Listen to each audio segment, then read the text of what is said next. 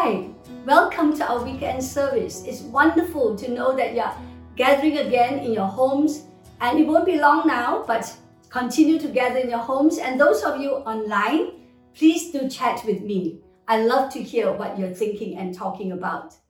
Today, we continue the study of the book of Ezra. And last week, we heard from Pastor John about how Ezra and Nehemiah is really a book about the children of Israel coming back from captivity in Babylon into Jerusalem again. And in the season of this coming back, the main theme is one of spiritual renewal. And I totally agree with him. That's why the book of Ezra is an appropriate book for us to read. In fact, we are also going to go out into a season of renewal. After COVID-19, there's going to be renewals in the economic systems. Even people running businesses have to renew their business models. Even us going to church, we have to renew the way we come together. Even people celebrating birthdays and Hari Rayas have to renew the concept of how do they gather socially. So there's a great renewal process going on. In the midst of this renewal process, chapter 3 of the book of Ezra gives us some what I call good solid truths that we can use to bring us through into this season of renewal. Now, the book of Ezra and chapter 3 is divided into two portions, verse 1 to verse 7. So turn with me to the book of Ezra in your Bibles, verse 1 to verse 7. The main theme is the rebuilding of the altar.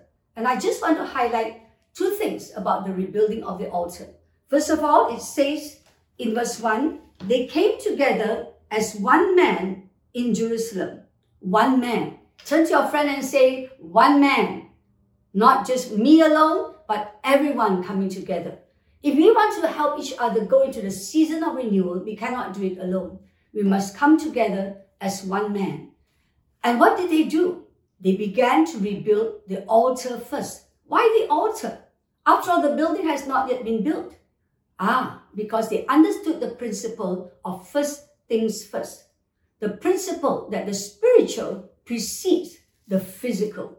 Before there can be a renewal of the physical, even of our businesses, even of our church life, the spiritual must be renewed first. The second thing that this reminds us is this, that worship of God must precede working for God. In fact, I want to add one more. The altar must precede the alterations that's coming onto our lives. Remember, I know that you're ready for this season of renewal because many of you spent time at the 1010 altars. Ask your friend, did you enjoy the 1010 altars? And if you do, just type online to me and say, yes, I enjoyed it. Now, it's not about just enjoying it. It's about creating an altar, a spiritual presence of the Lord. When the glory of God and the presence of God comes to us, we are ready for whatever alterations there will be out there. I know that some of you will even have to face job loss, salary cuts, and changes in education systems even. But God says the altar must precede the alteration. Today, actually, my main focus is on the second part of Ezra. Now, let's now look at Ezra chapter 3. And I'm just going to read just a short portion in the set from verse 17. I'm going to start from verse 8. In the second month of the second year, after their arrival at the house of God in Jerusalem, Zerubbabel, son of Shealtiel, Yeshua, son of Jehozadak, and the rest of their brothers, the priests and the Levites, began to work, appointing Levites 20 years of age and older to supervise the building of the house of the Lord. Yeshua and his sons and brothers, Kadmiel and his sons, the sons of Henadad, their sons and brothers, all joined together in supervising the building of the house of God.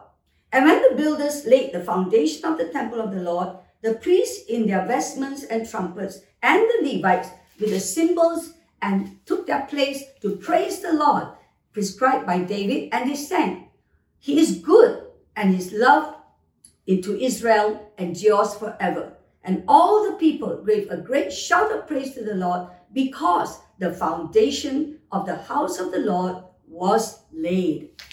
Verse 7 to verse 14 is really about laying the foundations of the temple.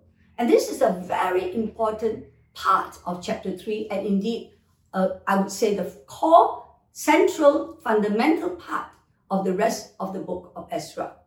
When the foundations of the temple are laid, it reminds us that it is the foundations that determine the stability of a building. Now, just before I go and talk about foundations, I would like to mention one thing.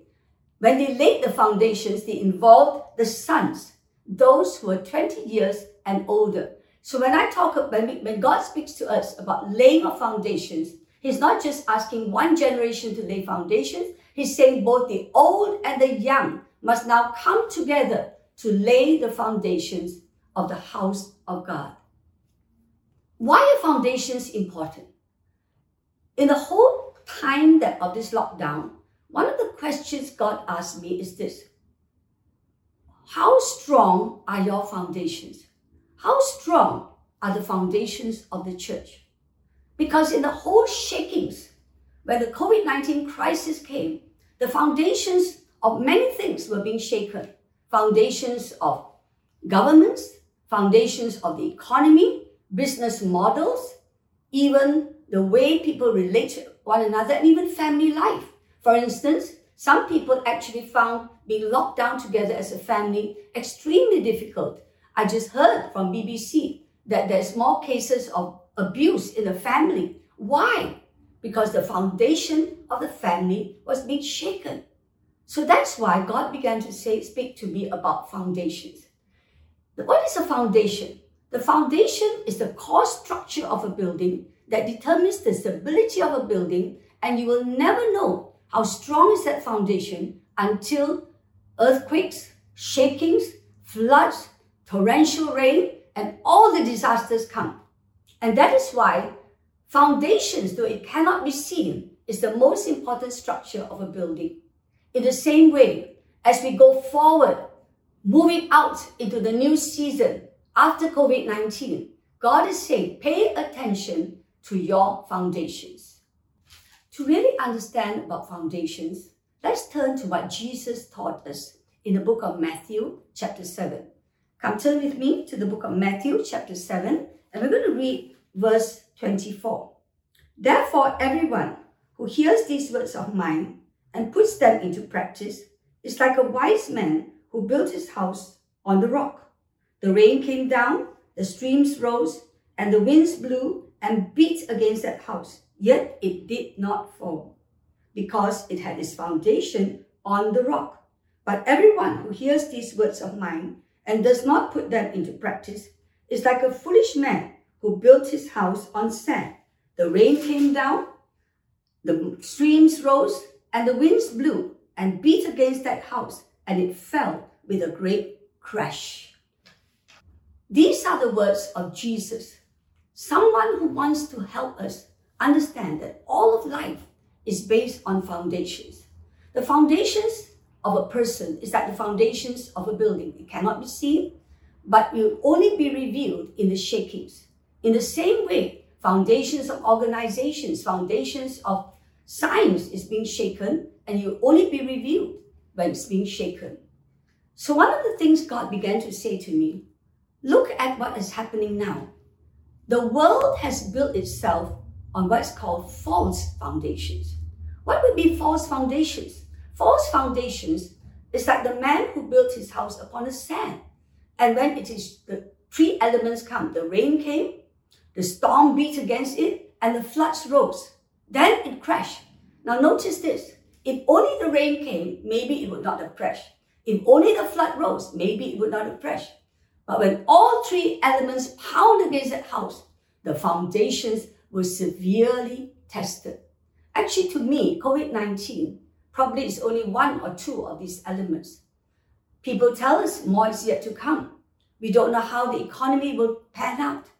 But can the world take this shaking if it continues to build itself on the foundations of pride of man? That's what has happened. What is the pride of man? It is when we think we have sent men to the moon, we can come up with AI, we know how to do genetic engineering, and yet one thing we cannot do, find a vaccine. So God is asking us, is it right to build your foundations on the pride of man? Is it right to build our foundations even on possessions and wealth? Now, we all know that the economy is so severely shaken. Big companies are having to fold up. So there is something about wealth. There's an unstable foundation. But what about power? When I look at the world leaders today, I find one truth that COVID-19 reveals. They are shaken to the core of decision making. And with every nation, when the virus hit, the difficult decision to go into lockdown or not to go into lockdown. Where are the PPEs? Such a simple thing, PPEs. And we don't know how to distribute it. We don't know what to do with it. What is God saying to you and to me? That these foundations of power, of pride, and even of great possessions will not be able to give a strong foundation on the day of reckoning. I want to also address this because not only are the foundations of the world being shaken, the foundations of church is also being shaken. In fact, when COVID-19 came, all the churches were under lockdown. We had to cancel all our conferences, we had to cancel all our projects and all our programs, and we were reduced to working from home. We reduced to worship from home.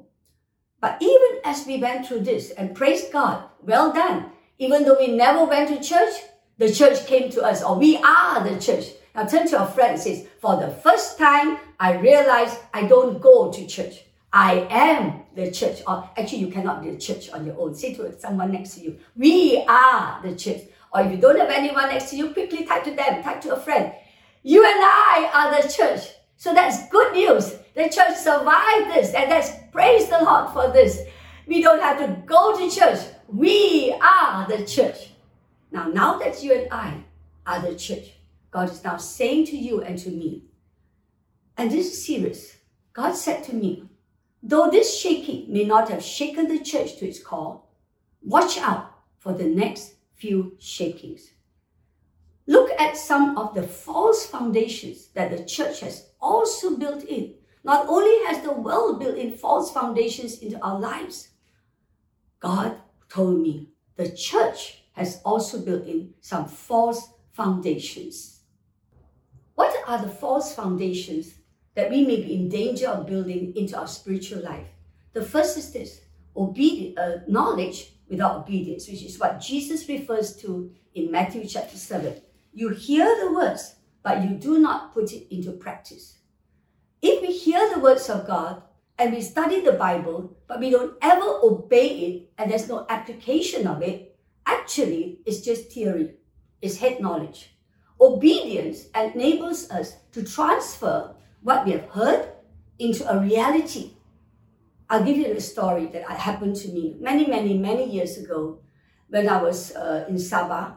Someone told me that actually the dragon carpet that I had, the dragon vases that I had to be destroyed. They were referring to Deuteronomy chapter 7. Do not bring any of these grotesque idols into your home. To me, I had lived a Christian life since I'm 13 years old, and I've never encountered any real major mishaps. Why would I need to do that? But God prompted me, just obey. And I'll tell you what happened. Even as I began to burn the carpet, it was an expensive carpet, and as I began to destroy all the vases that had dragon images on it, because the dragon is the image of the devil, of Satan in Revelations. And as I did that, 2 weeks after that, the Holy Spirit came into our church, and I had a Holy Spirit encounter that has made me never be the same. It has become the bedrock of my foundation of my faith. You see, when you go to an experience, the knowledge of that truth becomes a living reality. And now it becomes a conviction. Christianity without convictions make a Christian unstable. It is the convictions that will drive us, that will stabilize us in the storm.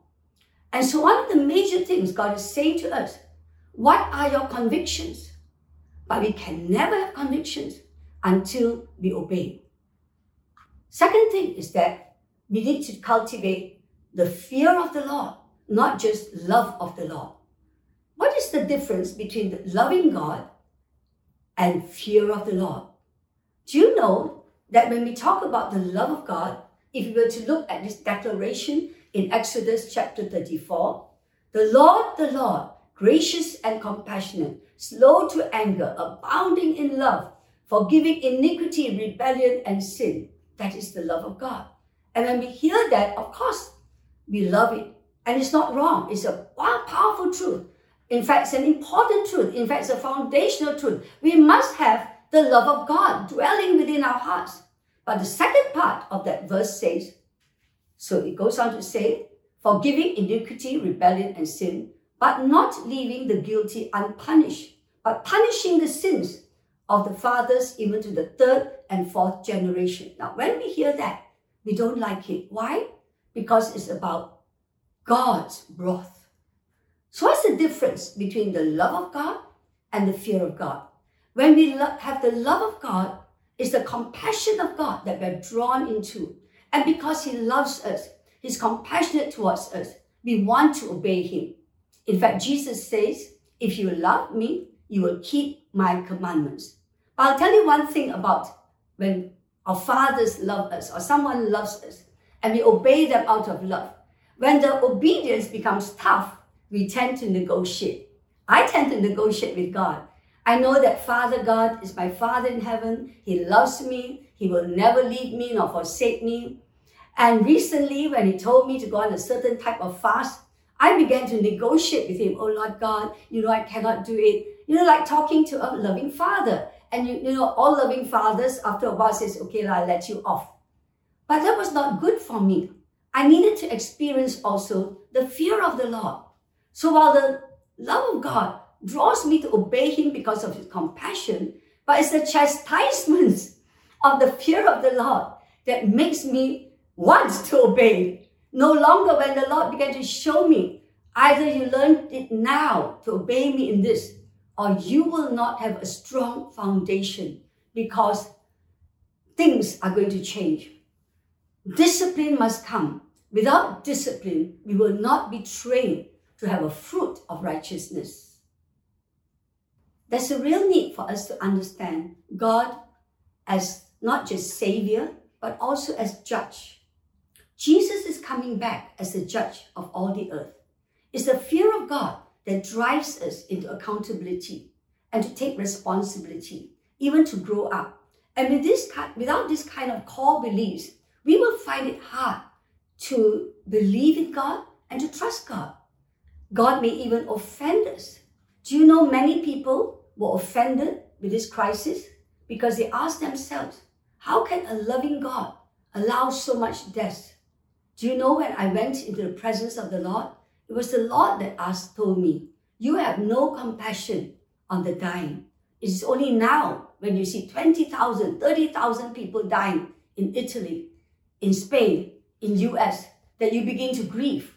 I want you to realize that. You see, there are many things about God we do not know. And that is why, as we go through this crisis, we must develop an understanding of God, a knowledge of God that gives both sides, the love of God and the fear of God, the compassion of God, the chastisement of God.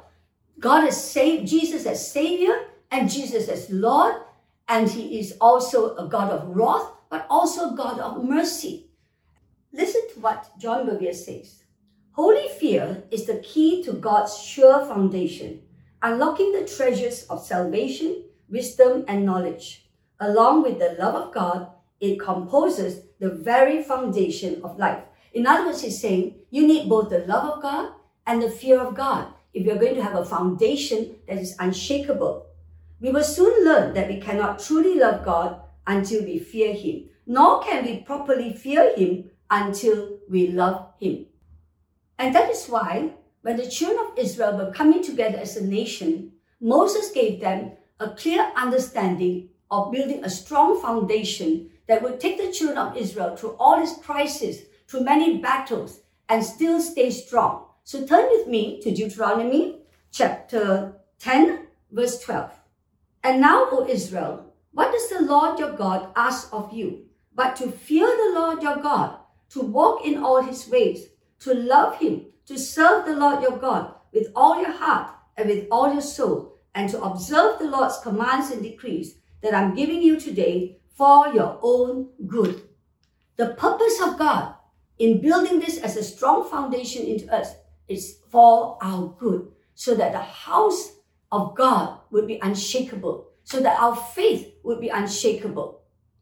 Because the church of God, as we move outwards, God is concerned that if the church does not learn to obey Him, but just know about Him, if the church does not balance both the fear of God and the love of God, then the church will become a church that has form, an outward form, but without the power. What is an outward form? An outward form means we can have programs, we can have fantastic speakers even, we can have great conferences, but the truth is there's no inner power. There's no inner reality. It is like having Christianity without the conviction of who Christ is. Church history tells us that when Christians focus on an outward form and build great palatial buildings, great ceremonies, beautiful gowns and robes to create a human splendor that everyone marvel at, and they forget the core essentials, actually, the church is at its weakest.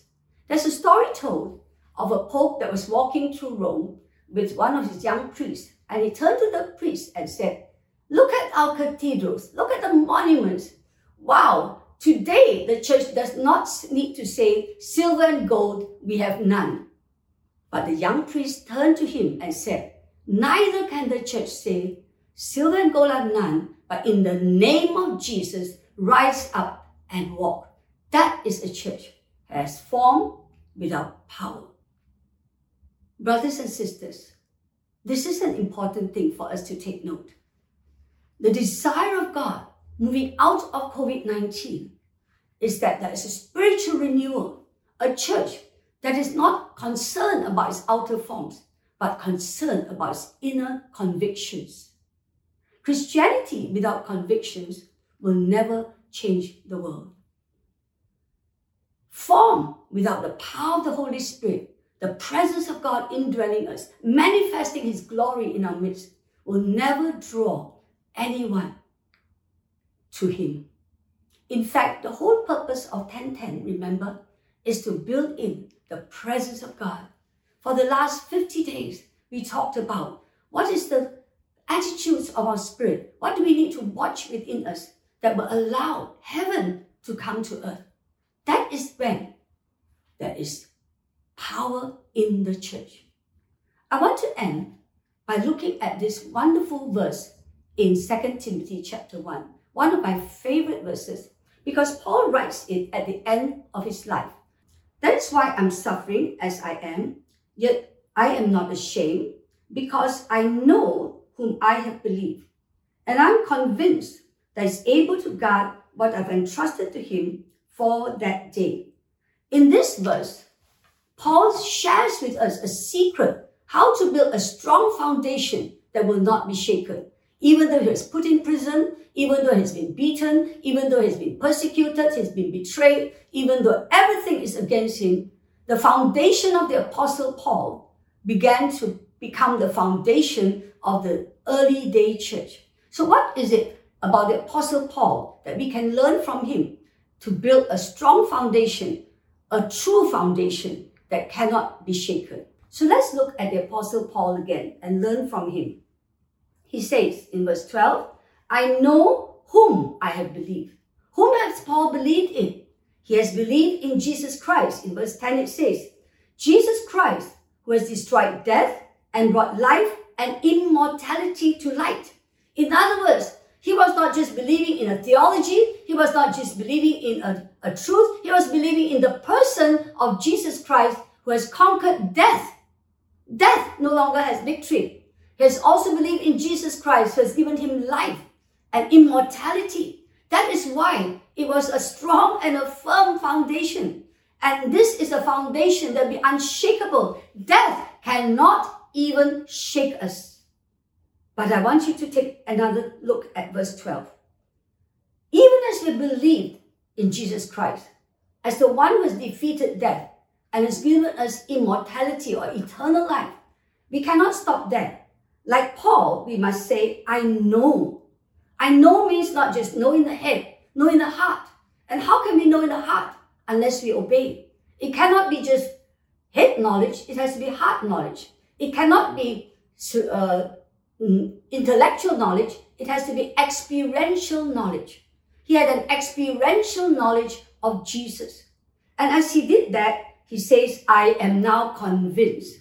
Remember, until you obey, the truths of God sound like just a philosophy, just something to tickle our ears.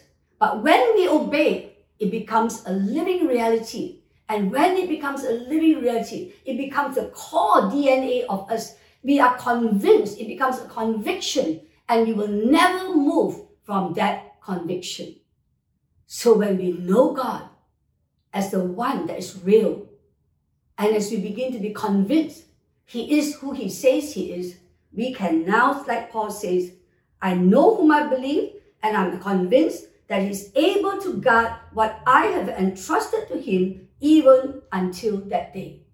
No matter what the shakings will come. The question is, how can we trust God all the time, even when it is tough? Because the one that's going to keep us together is God Himself. What kind of foundation will become strong? A foundation that will never give up on the risen Christ. He alone is our solid foundation because He alone has conquered death and has given life and immortality. He is unshakable. He is the Alpha and the Omega. And not only that, He's coming back again. So I just want to summarize and bring us to a conclusion. The first thing we need to say to ourselves is this: I know whom I have believed. So we have to ask ourselves, do we really know this God that we believe? Turn to your friend and say, or to your family member and say, I know whom I believe. And if they ask you, whom have you believed? You say, Jesus Christ, who has conquered death and given me life and immortality. Why don't you type it, those of you in the chat rooms? I know whom I believe. I know whom I believe. Not just what I believe. I know whom I believe. And praise God, as we walk through life, as we obey Him, and don't just know about Him, as we begin to know Him more, not just know about the love of God, but begin to walk in holy fear of God, we will become convinced that God will keep us strong even until that day, the day of shakings. And that is what will make the church having an inner power where the glory of God can come. That was what happened to the Ezra when they began to come back to Jerusalem and they began to follow through and obedience to God. They began to walk in the fear of the Lord, and the temple was finally rebuilt. And do you know that that temple is the temple that Jesus walked into many hundreds of years later? And in the same way, Jesus is going to walk into our temple of our church, of our bodies, even as we go out of COVID-19. It's going to be a glorious season, my friends. Turn to your friends and say, it's going to be a glorious season. It's going to be a season of spiritual reawakening, spiritual renewal. Praise the Lord. And turn to your friend and say, I have Jesus. He is my strong foundation. For some of you who have not believed in Jesus Christ, this is a good time. It's a good time to say, I don't know whom I believe. I don't know what I believe. I'm not sure about my foundation. And if you want to make Jesus your firm foundation, why don't you join me in this prayer? Shall we all pray together?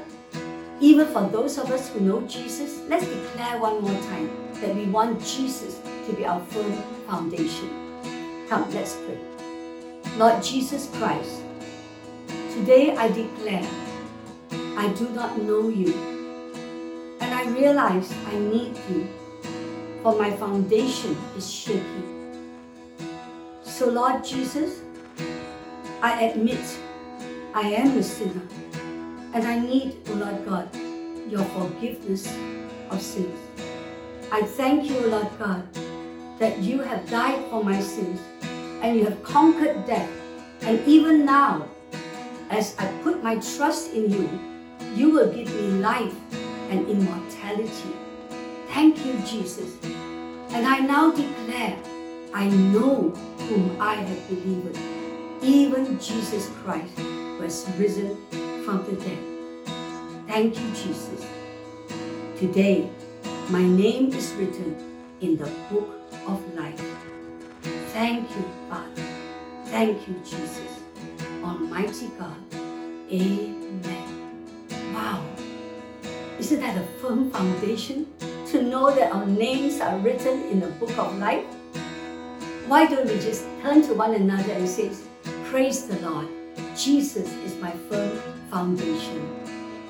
So I will go on knowing Him, obeying Him, allowing Him to teach me so that I know I can trust Him no matter what. Thank you, Lord. You always want to bless us. You always want to make us strong and unshakable. So Lord, even as we move from today's service, may the Lord bless you and keep you. May He cause His face to shine upon you and be gracious to you. And may the Lord turn His face towards you and give you His shalom. And all of us who love Jesus and know Him say, Amen. Thank you so much for joining me. Do send me a little chat as to how you feel. And if you have asked Jesus to be your firm foundation today, please let me know. Just type it in and say, today I make Jesus my firm foundation. God bless you. God bless you.